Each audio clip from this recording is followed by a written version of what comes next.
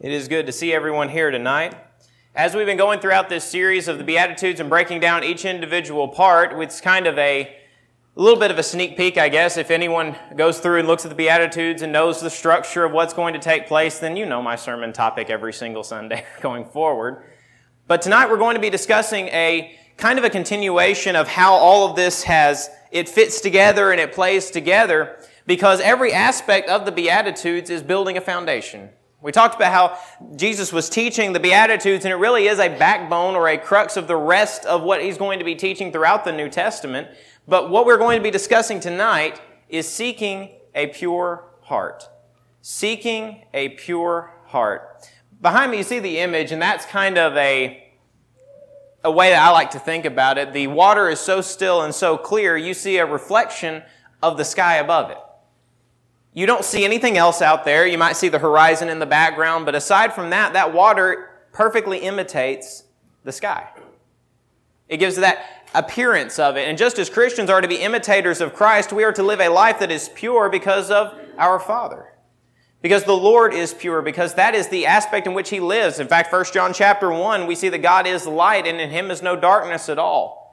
There's no aspect of the world in God, the things that draw us away from Him, those are things that are contrary to Him. A complete opposite.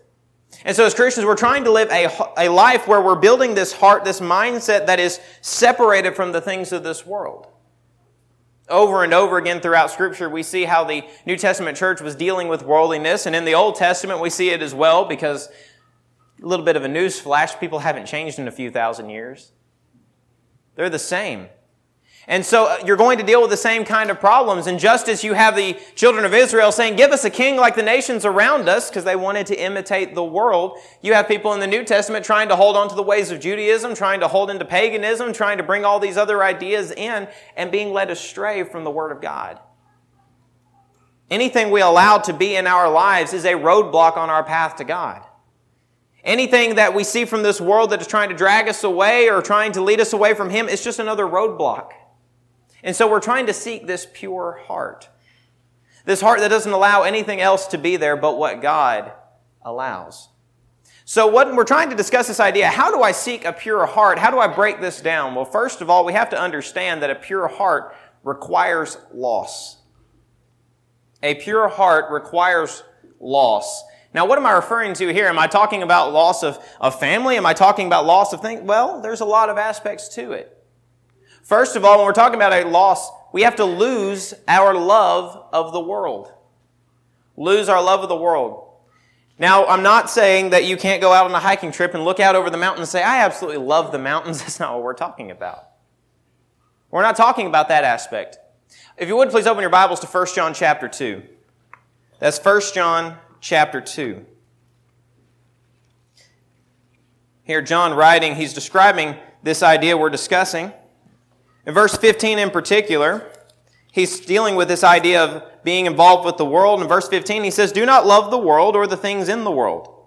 If anyone loves the world, the love of the Father is not in him. For all that is in the world, the lust of the flesh, the lust of the eyes, and the pride of life, is not of the Father, but is of the world. And the world is passing away in the lust of it, but he who does the will of God abides forever. See, John is not telling us that we're not to love the people of the world and try to help save their souls, try to reach out to them, trying to guide them back towards God. That's not what we're referring to. What he's referring to is a love of the things that are of the world, as we just discussed, the lust of the flesh, the lust of the eyes, the pride of life, the things that are in the world that separate us from God. You see, when I focus on the world entirely, I can't focus on God. If I focus on the things of this world, I can't focus on God at all. Why do you say that? Well, if I focus on the things of the world is temporary. God is eternal. If I focus on the things of this world, I'm focused on a me-centric society when God tells us to deny ourselves. If I'm focusing on the things of this world, I'm going to focus on everything that just seems good and feels fun when God says that some of those things are a detriment to your soul. See, if I allow the things of this world to be my guiding light, it's only going to lead me away from God. So it requires loss. I have to lose something. I lose this love of the world. See, the interesting thing about it is, if we were talking to a group of people and we were trying to figure out in let's say a marriage relationship, for instance, or a dating relationship of some sort, if someone came and said, I love you with all my heart, but I also love this person and this person and this person and this person and this person, how long do you think that relationship's really going to last? You say you love me with all your heart, but you just said you gave it away 7 times. See, if we were going to tell God, I love you, Lord, with all my heart, that means nothing else can come in the place of Him. Nothing else can be in that position. I put my entire focus in Him. But what else does this require? It requires a loss of pride. A loss of pride. Our entire world seems to be riddled with this idea of pride. And almost fallen in love with it, with the point, you need to be proud in yourself. Okay. Well, yeah, you need to have a love for yourself. I mean, even Paul wrote about that we are to not think of ourselves more highly than we ought to think. What's the implication there? There is a level of ought. There's a level with which we should love and care for ourselves because we're supposed to love others to that same degree. But I have to lose this pride. But why pride? Why is pride such a dangerous thing? Why is it something that I can't have a pure heart if I'm a prideful person? Because the fundamental aspect of pride is me. It's what I want, how I feel, how I think. In fact, in Proverbs chapter 16, verse 18, he says, pride goeth before destruction, and the haughty spirit before the fall. A prideful person is only destined for destruction. That's it. A prideful person is destined for destruction. How can you say that? Because there's so many prideful people that are in successful roles. Well, yeah, some of them are in successful roles, but their end is going to be detrimental. They've separated themselves from God because if I'm going to be a prideful person, what's the antithesis of that? Humility. And what does God tell us to be? Humble yourselves in the sight of the Lord, and He will lift you up. Pride is about being proud of myself, supporting myself, making myself to look better or stronger than I actually am. But God tells us to be humble people. Let's look at James chapter 4. That's James chapter 4. Specifically, we're going to be looking in verse 6. James here writing about this topic, he says, but He gives more grace. Therefore, he says, notice this, God resists the proud, but gives grace to the humble. That connects directly with Proverbs chapter 3, verse 34, where a similar thing is said. See, God has always had this attitude of, I'm going to resist pride. I'm going to resist those who are all about themselves because they can't support anyone else. They can't be a follower of mine because it requires humility and selflessness. What else does this require? A loss of fear. A loss of fear. Now, this one's a little bit complicated for a lot of people because, well, it's right to be afraid of some things, right? Well, yeah, fear is a thing that we have for a reason. If a lion came down this middle aisle, you better believe I'm going to find the nearest exit this way. I'm not going to go towards it. I'm going to be concerned. I'm going to be afraid of that with good reason. Every man probably at some point in his life has thought, I could take a grizzly bear. Probably not. Probably not. But we have fear for a reason. It separates us from the things that are a danger. It makes us to be hesitant about our decisions. But what are we talking about with this kind of fear? In 1 John chapter 4, verse 18, he describes how perfect love casts out fear. Fear of what? Fear of the unknown? Fear of what tomorrow holds? Fear of standing up for the Lord? You see, if I truly love the Lord and I truly have faith and connection to Him and I'm trying to follow exactly what He has laid out for me, why would I be afraid of the things of this world? If God has promised me that if I seek Him first, then all these things will be provided unto me, Matthew 6:33, referring to food, raiment, shelter, and the things I need to survive, should I be concerned if my decision costs me my job? Should I be concerned if making a stand for the Lord leads me away from maybe riches and comfort? No. Because He promises that He will take care of us.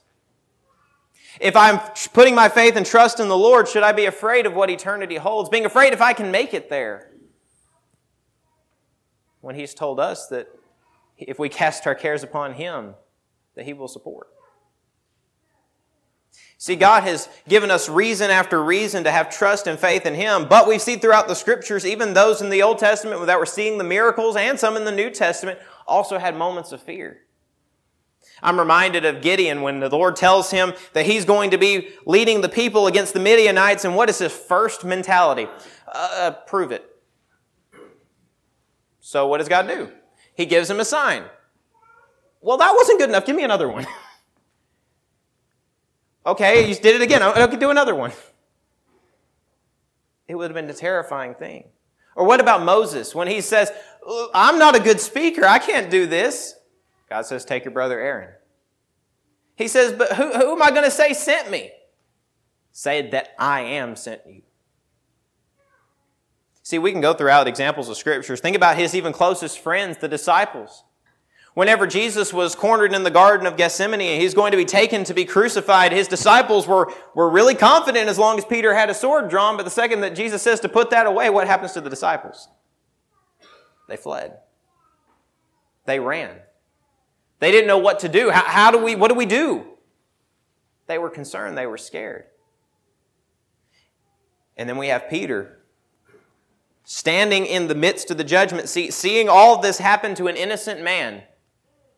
And one person points out, you're one of His disciples. You're one of the ones that was with Him. And he denies 3 times. The Bible even says with cursing. He changed everything about himself so he could not be identified with Jesus. Why? Fear. Fear. It's a paralyzing thing. If love is the greatest motivator, then fear is the greatest hindrance. It'll keep us from making the decisions we need to make. It'll shake the foundations of the faith that we hold to so dear, and it will make us lose confidence in one another. But if we have a trust and a faith in God, if we have a pure heart where we're not allowing these things to become a part of us, then we can have confidence. We can stand firm for the Lord. Really, that is one of the greatest sources of fear is unsurety, uncertainty, unstable. If I feel like I don't have solid foundation, if I don't feel like I know everything I need to know, then I'm going to be concerned. I'm going to be scared. A story was told of men back in the First World War that those who had experienced artillery fire for a long period of time could identify how close those shells actually were just by the way they sounded. And when the new soldiers came to the front lines and they are experiencing artillery fire, every single shot, they're taking cover. But the older soldiers, the ones who had seen more combat, said, no, that one's not a threat. That one's probably not going to hit. They had knowledge. They had seen what happened. They could identify the signs. They knew what things seemed a little off. They knew the practices. And that's what Christianity itself is for. We have older Christians who have seen things. They've stood for the faith in many situations, and they're able to help the younger to face and to navigate some of the trials of this world. See, God was not making a mistake. God did not accidentally come up with this idea of the church and how it should function. It was designed for a reason, so that you and I have a source to lean on, so that you and I have this connection, this strength to move forward. So it requires a loss of fear, but it also requires a loss of hatred. A loss of hatred. Let's look at 1 John chapter 4 again. That's 1 John chapter 4. Specifically, we're going to be looking at verse 20.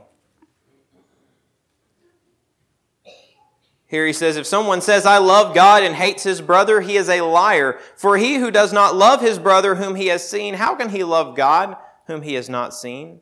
And this commandment we have from him, that he who loves God must love his brother also. You see, God has given us a way of living in this world. He has told us how we are to imitate Him. And if God loved us while we were yet sinners, then we should probably do the same, should we not? Now, does that mean we have to love the sin? We have to be okay with what everyone does? And we have to say, you know what? You're just a little stinker. That's all right. That's fine. No. We don't have to excuse sin to love a soul.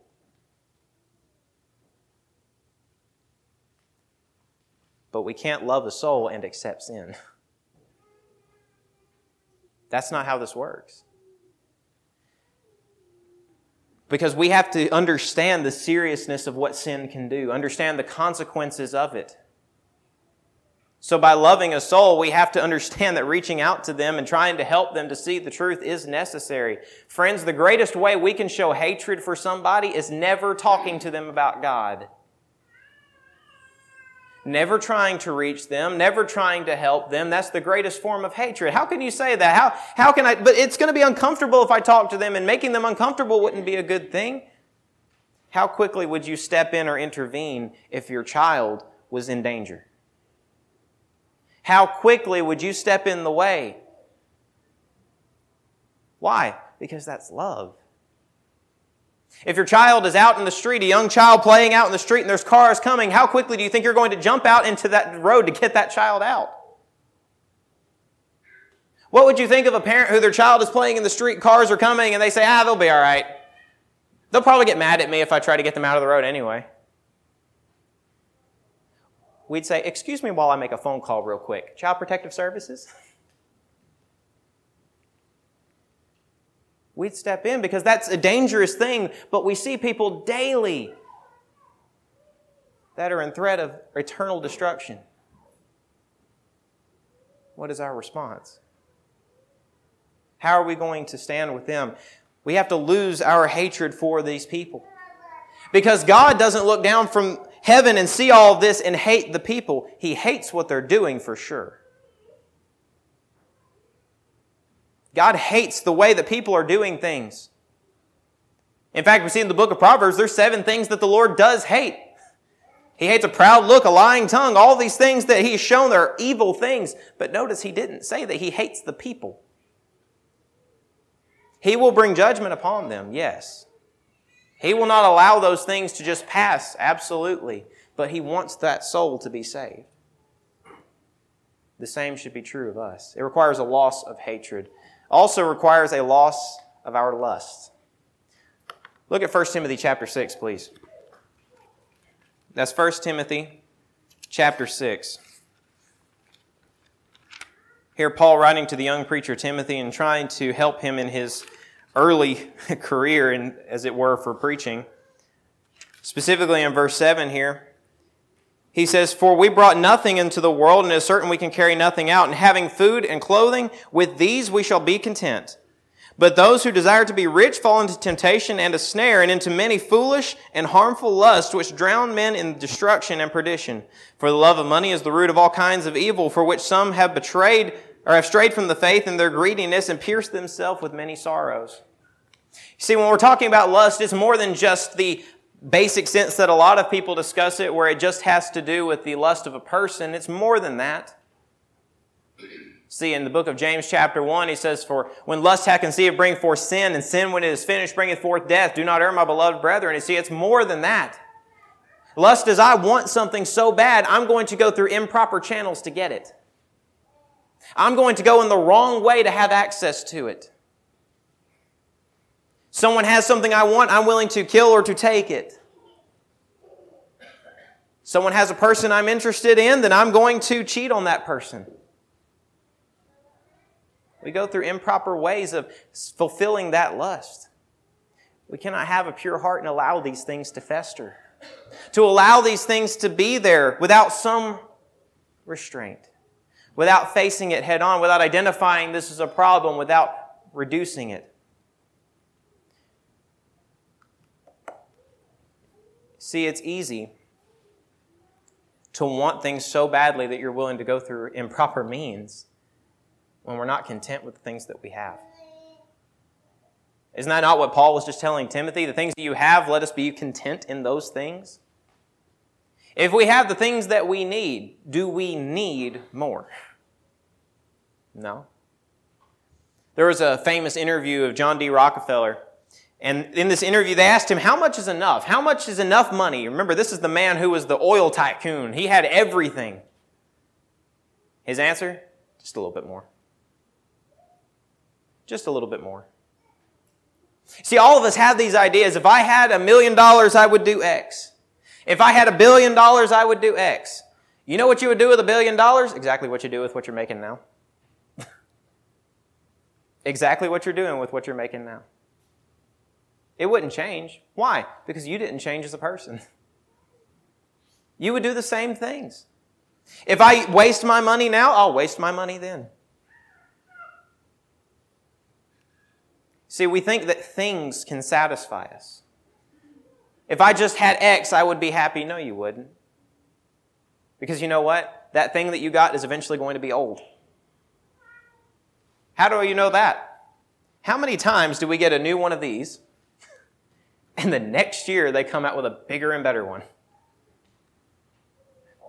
Now I got to get that one. Now I got to go up again and get another one. The things of this world, they're temporary. They don't last.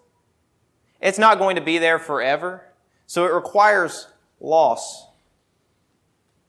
But a pure heart also requires maintenance. Maintenance. I'm sure many of us have seen those houses or met with people who live in types of houses where you walk in the door and you say, how on earth is this place standing? When I was down in South Arkansas, we would go door knocking at certain places down the streets, and some of these houses were built back in the 1940s and 50s. And you walk in the door and there's a crater in the living room, the bathroom's spewing water out of the sink, the ceiling looks like it's about to fall in on you. You smell a very strange smell that you don't want the answer to why it's there. But why does that happen? It wasn't maintained. It wasn't taken care of. Because I can also look at houses that were built back in the Civil War. And because of restoration, because of maintenance, because of being taken care of, that thing is still spick and span. Those houses, one was built in a later date, but it looks in so much worse condition. The same thing can be true of a heart. I can see a person, or someone can look at their heart and see how it is, and they can say that, well, my heart is just not clean, it's not pure, it hasn't been taken care of. Whose fault is that? Well, because of X, because of Y. We can always come up with excuses as to why we haven't followed after the Lord, why we haven't taken care of things, but the reality is God gave us the tools. We don't have to go buy the equipment. We have everything that we need to maintain a pure heart, to follow after the Lord, to keep these things taken care of, but far, far too many have stopped trying. They understand what they need to do. They see the need. They see the value. They see what happens if they don't. But rather than taking care of it, they choose to go the opposite direction. So this evening, I would like to make sure that we focus on this and we make sure that we are taking care of this. We're maintaining a pure heart. We see the things of this world. We know that we're not to be allowing those into a place of prominence in our life. We're not allowing those to become our idol or our guiding light. We're making sure that God's Word is the focus of our lives, but everyone has moments of weakness. Everyone has moments where it's difficult to keep going. We all know that lashing out at others and treating people in a wicked way is not something we should be doing, but given the right circumstances, maybe I'm tired. Maybe I'm hungry. That's a big one. That's a big one. We've all heard of hangry. But in moments of weakness, I can sometimes put cracks in my own foundation. And if I don't treat that, if I don't take care of that, those cracks will only get worse. So how do I maintain this heart? What is this maintenance that we're talking about? You see, a pure heart requires that we maintain all these things, that we take care of this, but it's not something that happens overnight. I'm not going to magically become a Christian and now I am the basic spitting image of the Apostle Paul. That's not going to happen. It's not going to happen. I'm not just going to magically get in the right frame of mind on everything. I'm not going to always be perfect. So how do I discuss this? Let's look at the book of Colossians. The book of Colossians. One of the smaller books of the New Testament. But let's look at verses 9 and 10. It's Colossians chapter 1, verses 9 and 10.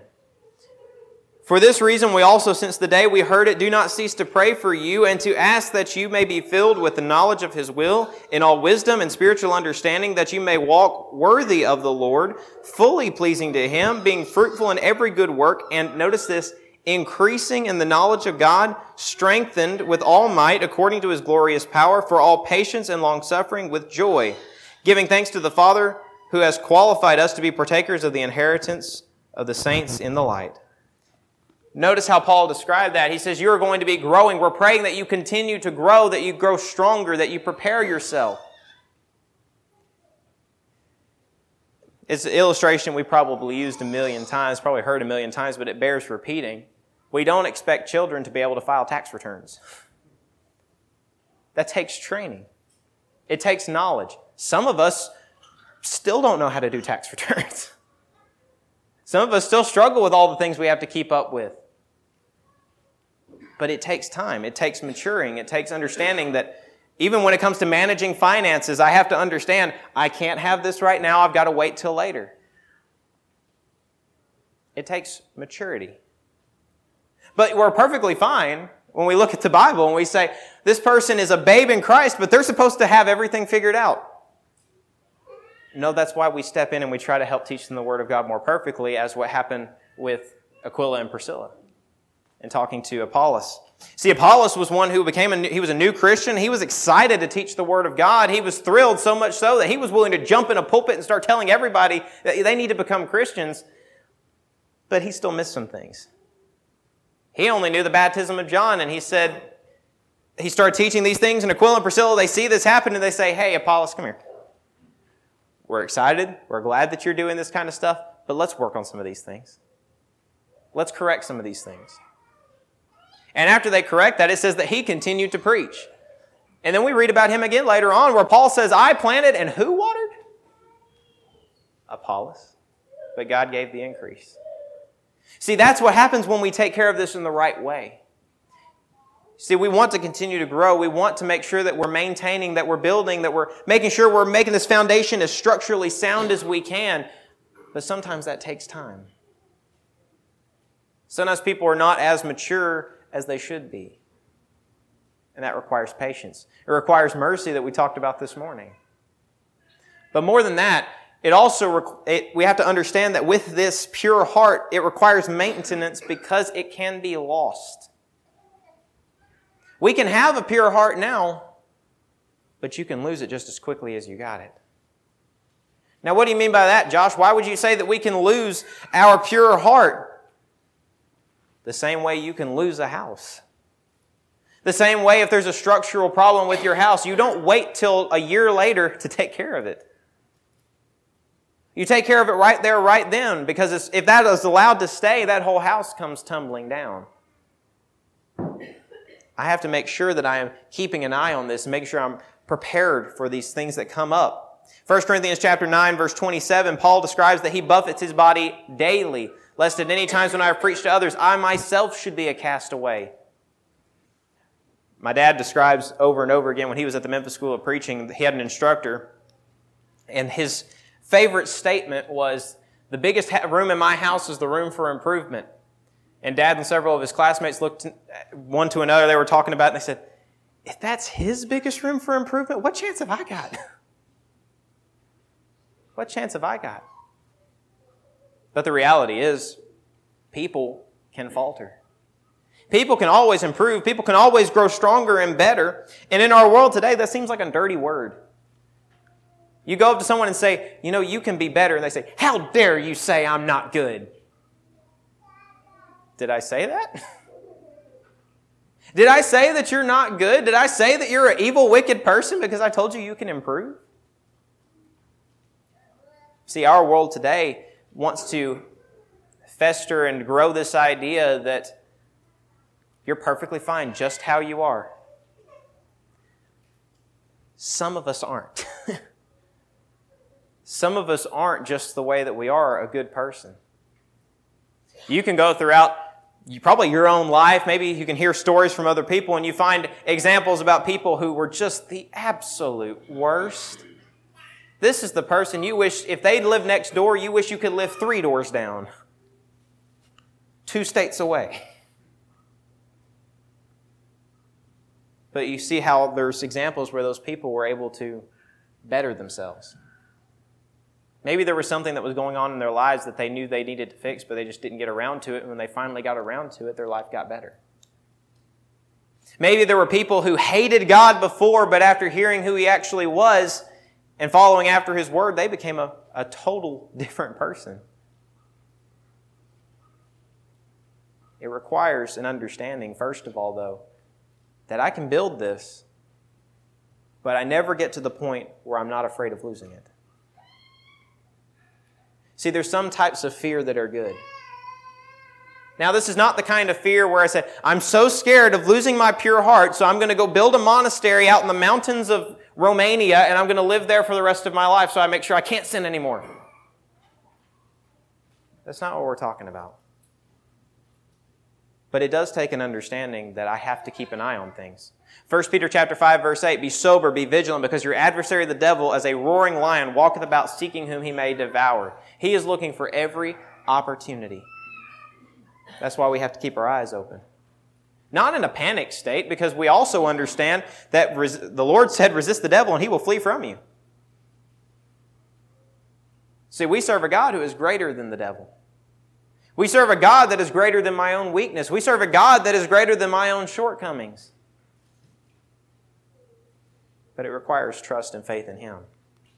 See, we grow stronger from studying the Word of God and experience. Experience.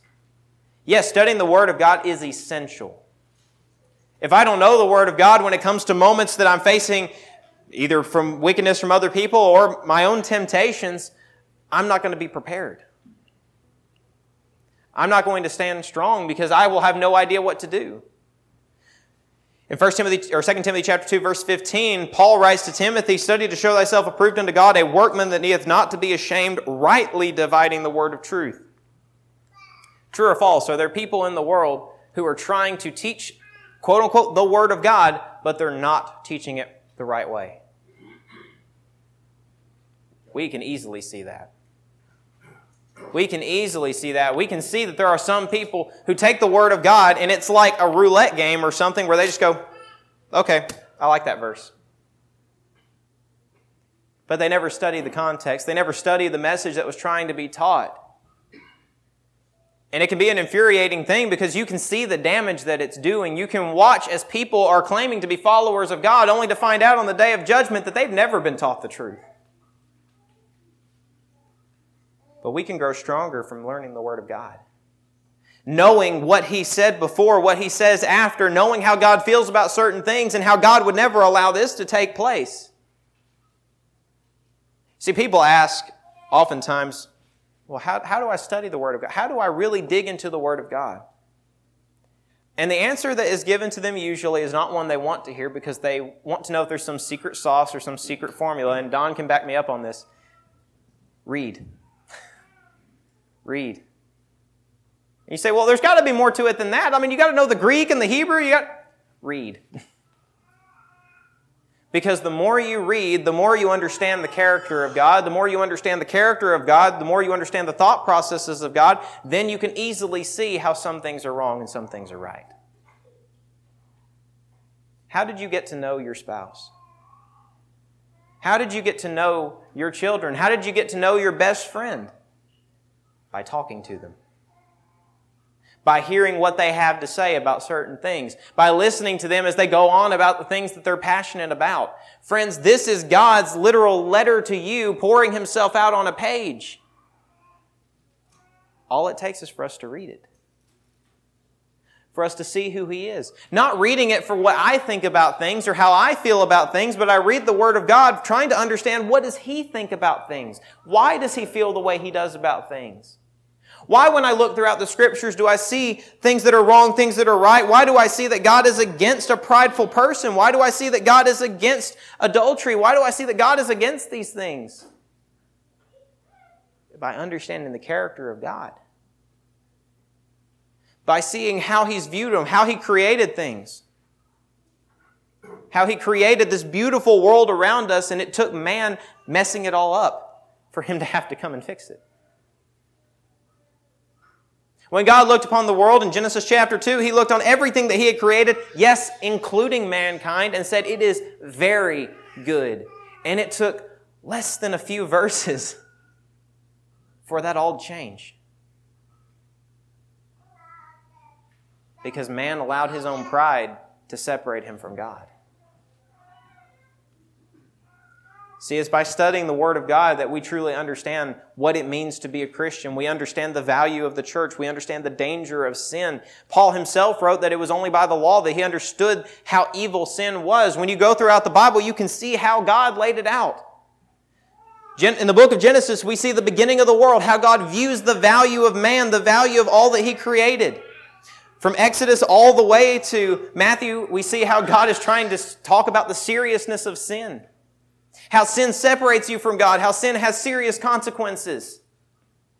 The book of Matthew through John, we see how God says, I'm bringing you a Savior. Here He is. Listen to what He has to say. And we see how the world rejected even Him.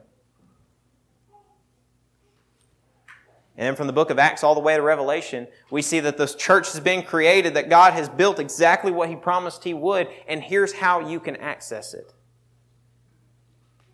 Laid out all like a perfect story for us to see exactly how God feels. Exactly what God thinks.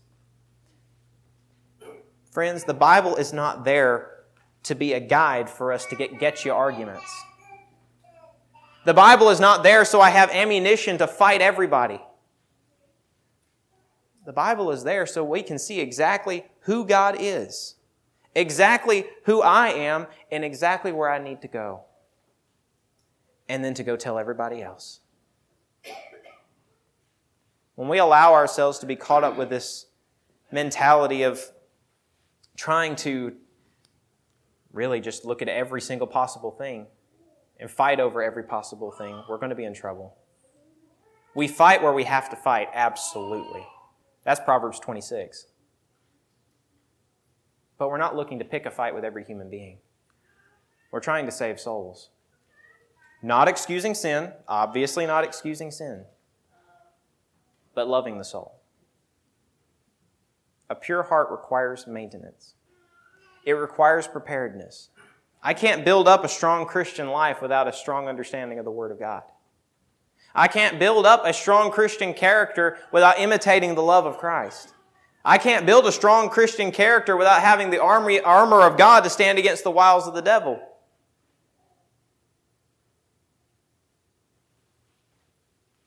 And I can't have a pure heart while allowing everything in the world to be the most important thing. See, an understanding of the Word of God and an understanding of God really does put things in perspective. And maybe the things that before seemed like the most important, the most drastic thing, and if I don't do this, the whole world is going to fall apart. We'll find out pretty quickly that's not the case. The interesting thing about this sermon, though, is that I can't tell you if you have a pure heart. Because I don't know. I can't look inside your private life. I can't sit there with surveillance cameras 24/7 and look at every aspect of your life and tell you if you have a pure heart. Only you can do that. Sermons like these are self-reflecting. But in Matthew chapter 5, around verse 8, He tells us, "Blessed are the pure in heart, for they shall see God." Those who have a pure heart will be one of His. Are you one with a pure heart tonight? Have you allowed the things of this world to become the most important thing? Have you allowed the things of this world to change your decisions from what they should be? Have you allowed fear and anger and hatred to be your guiding light? If that is the case, He wants you to be saved tonight. He doesn't want you to leave these doors unsure about where you're going to end up in eternity.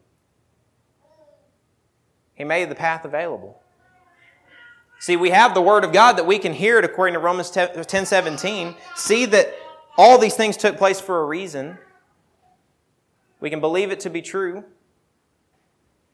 We can be willing to repent of all of our past sins, to change our mind and follow after a new path. And we can be willing to confess that He is the Christ, the Son of the living God. And based upon that confession, we'd be happy to baptize you into Christ this very evening. Raised to walk in newness of life, living beyond all things that are in the world. But maybe you already are a Christian. You already did all of these things. You already were baptized into Christ, but maybe you forgot to keep up with the maintenance. Maybe you allowed everything else to become important in your life again, and it dragged you away from God. He wants you back. 1 John chapter 1, verse 9, He is faithful and just to forgive us our sins and to cleanse us from all unrighteousness if we're willing to confess it tonight, to make it right, so that we can leave these doors confident in our Lord. If you have any need, don't hesitate. Come now as together we stand as we sing.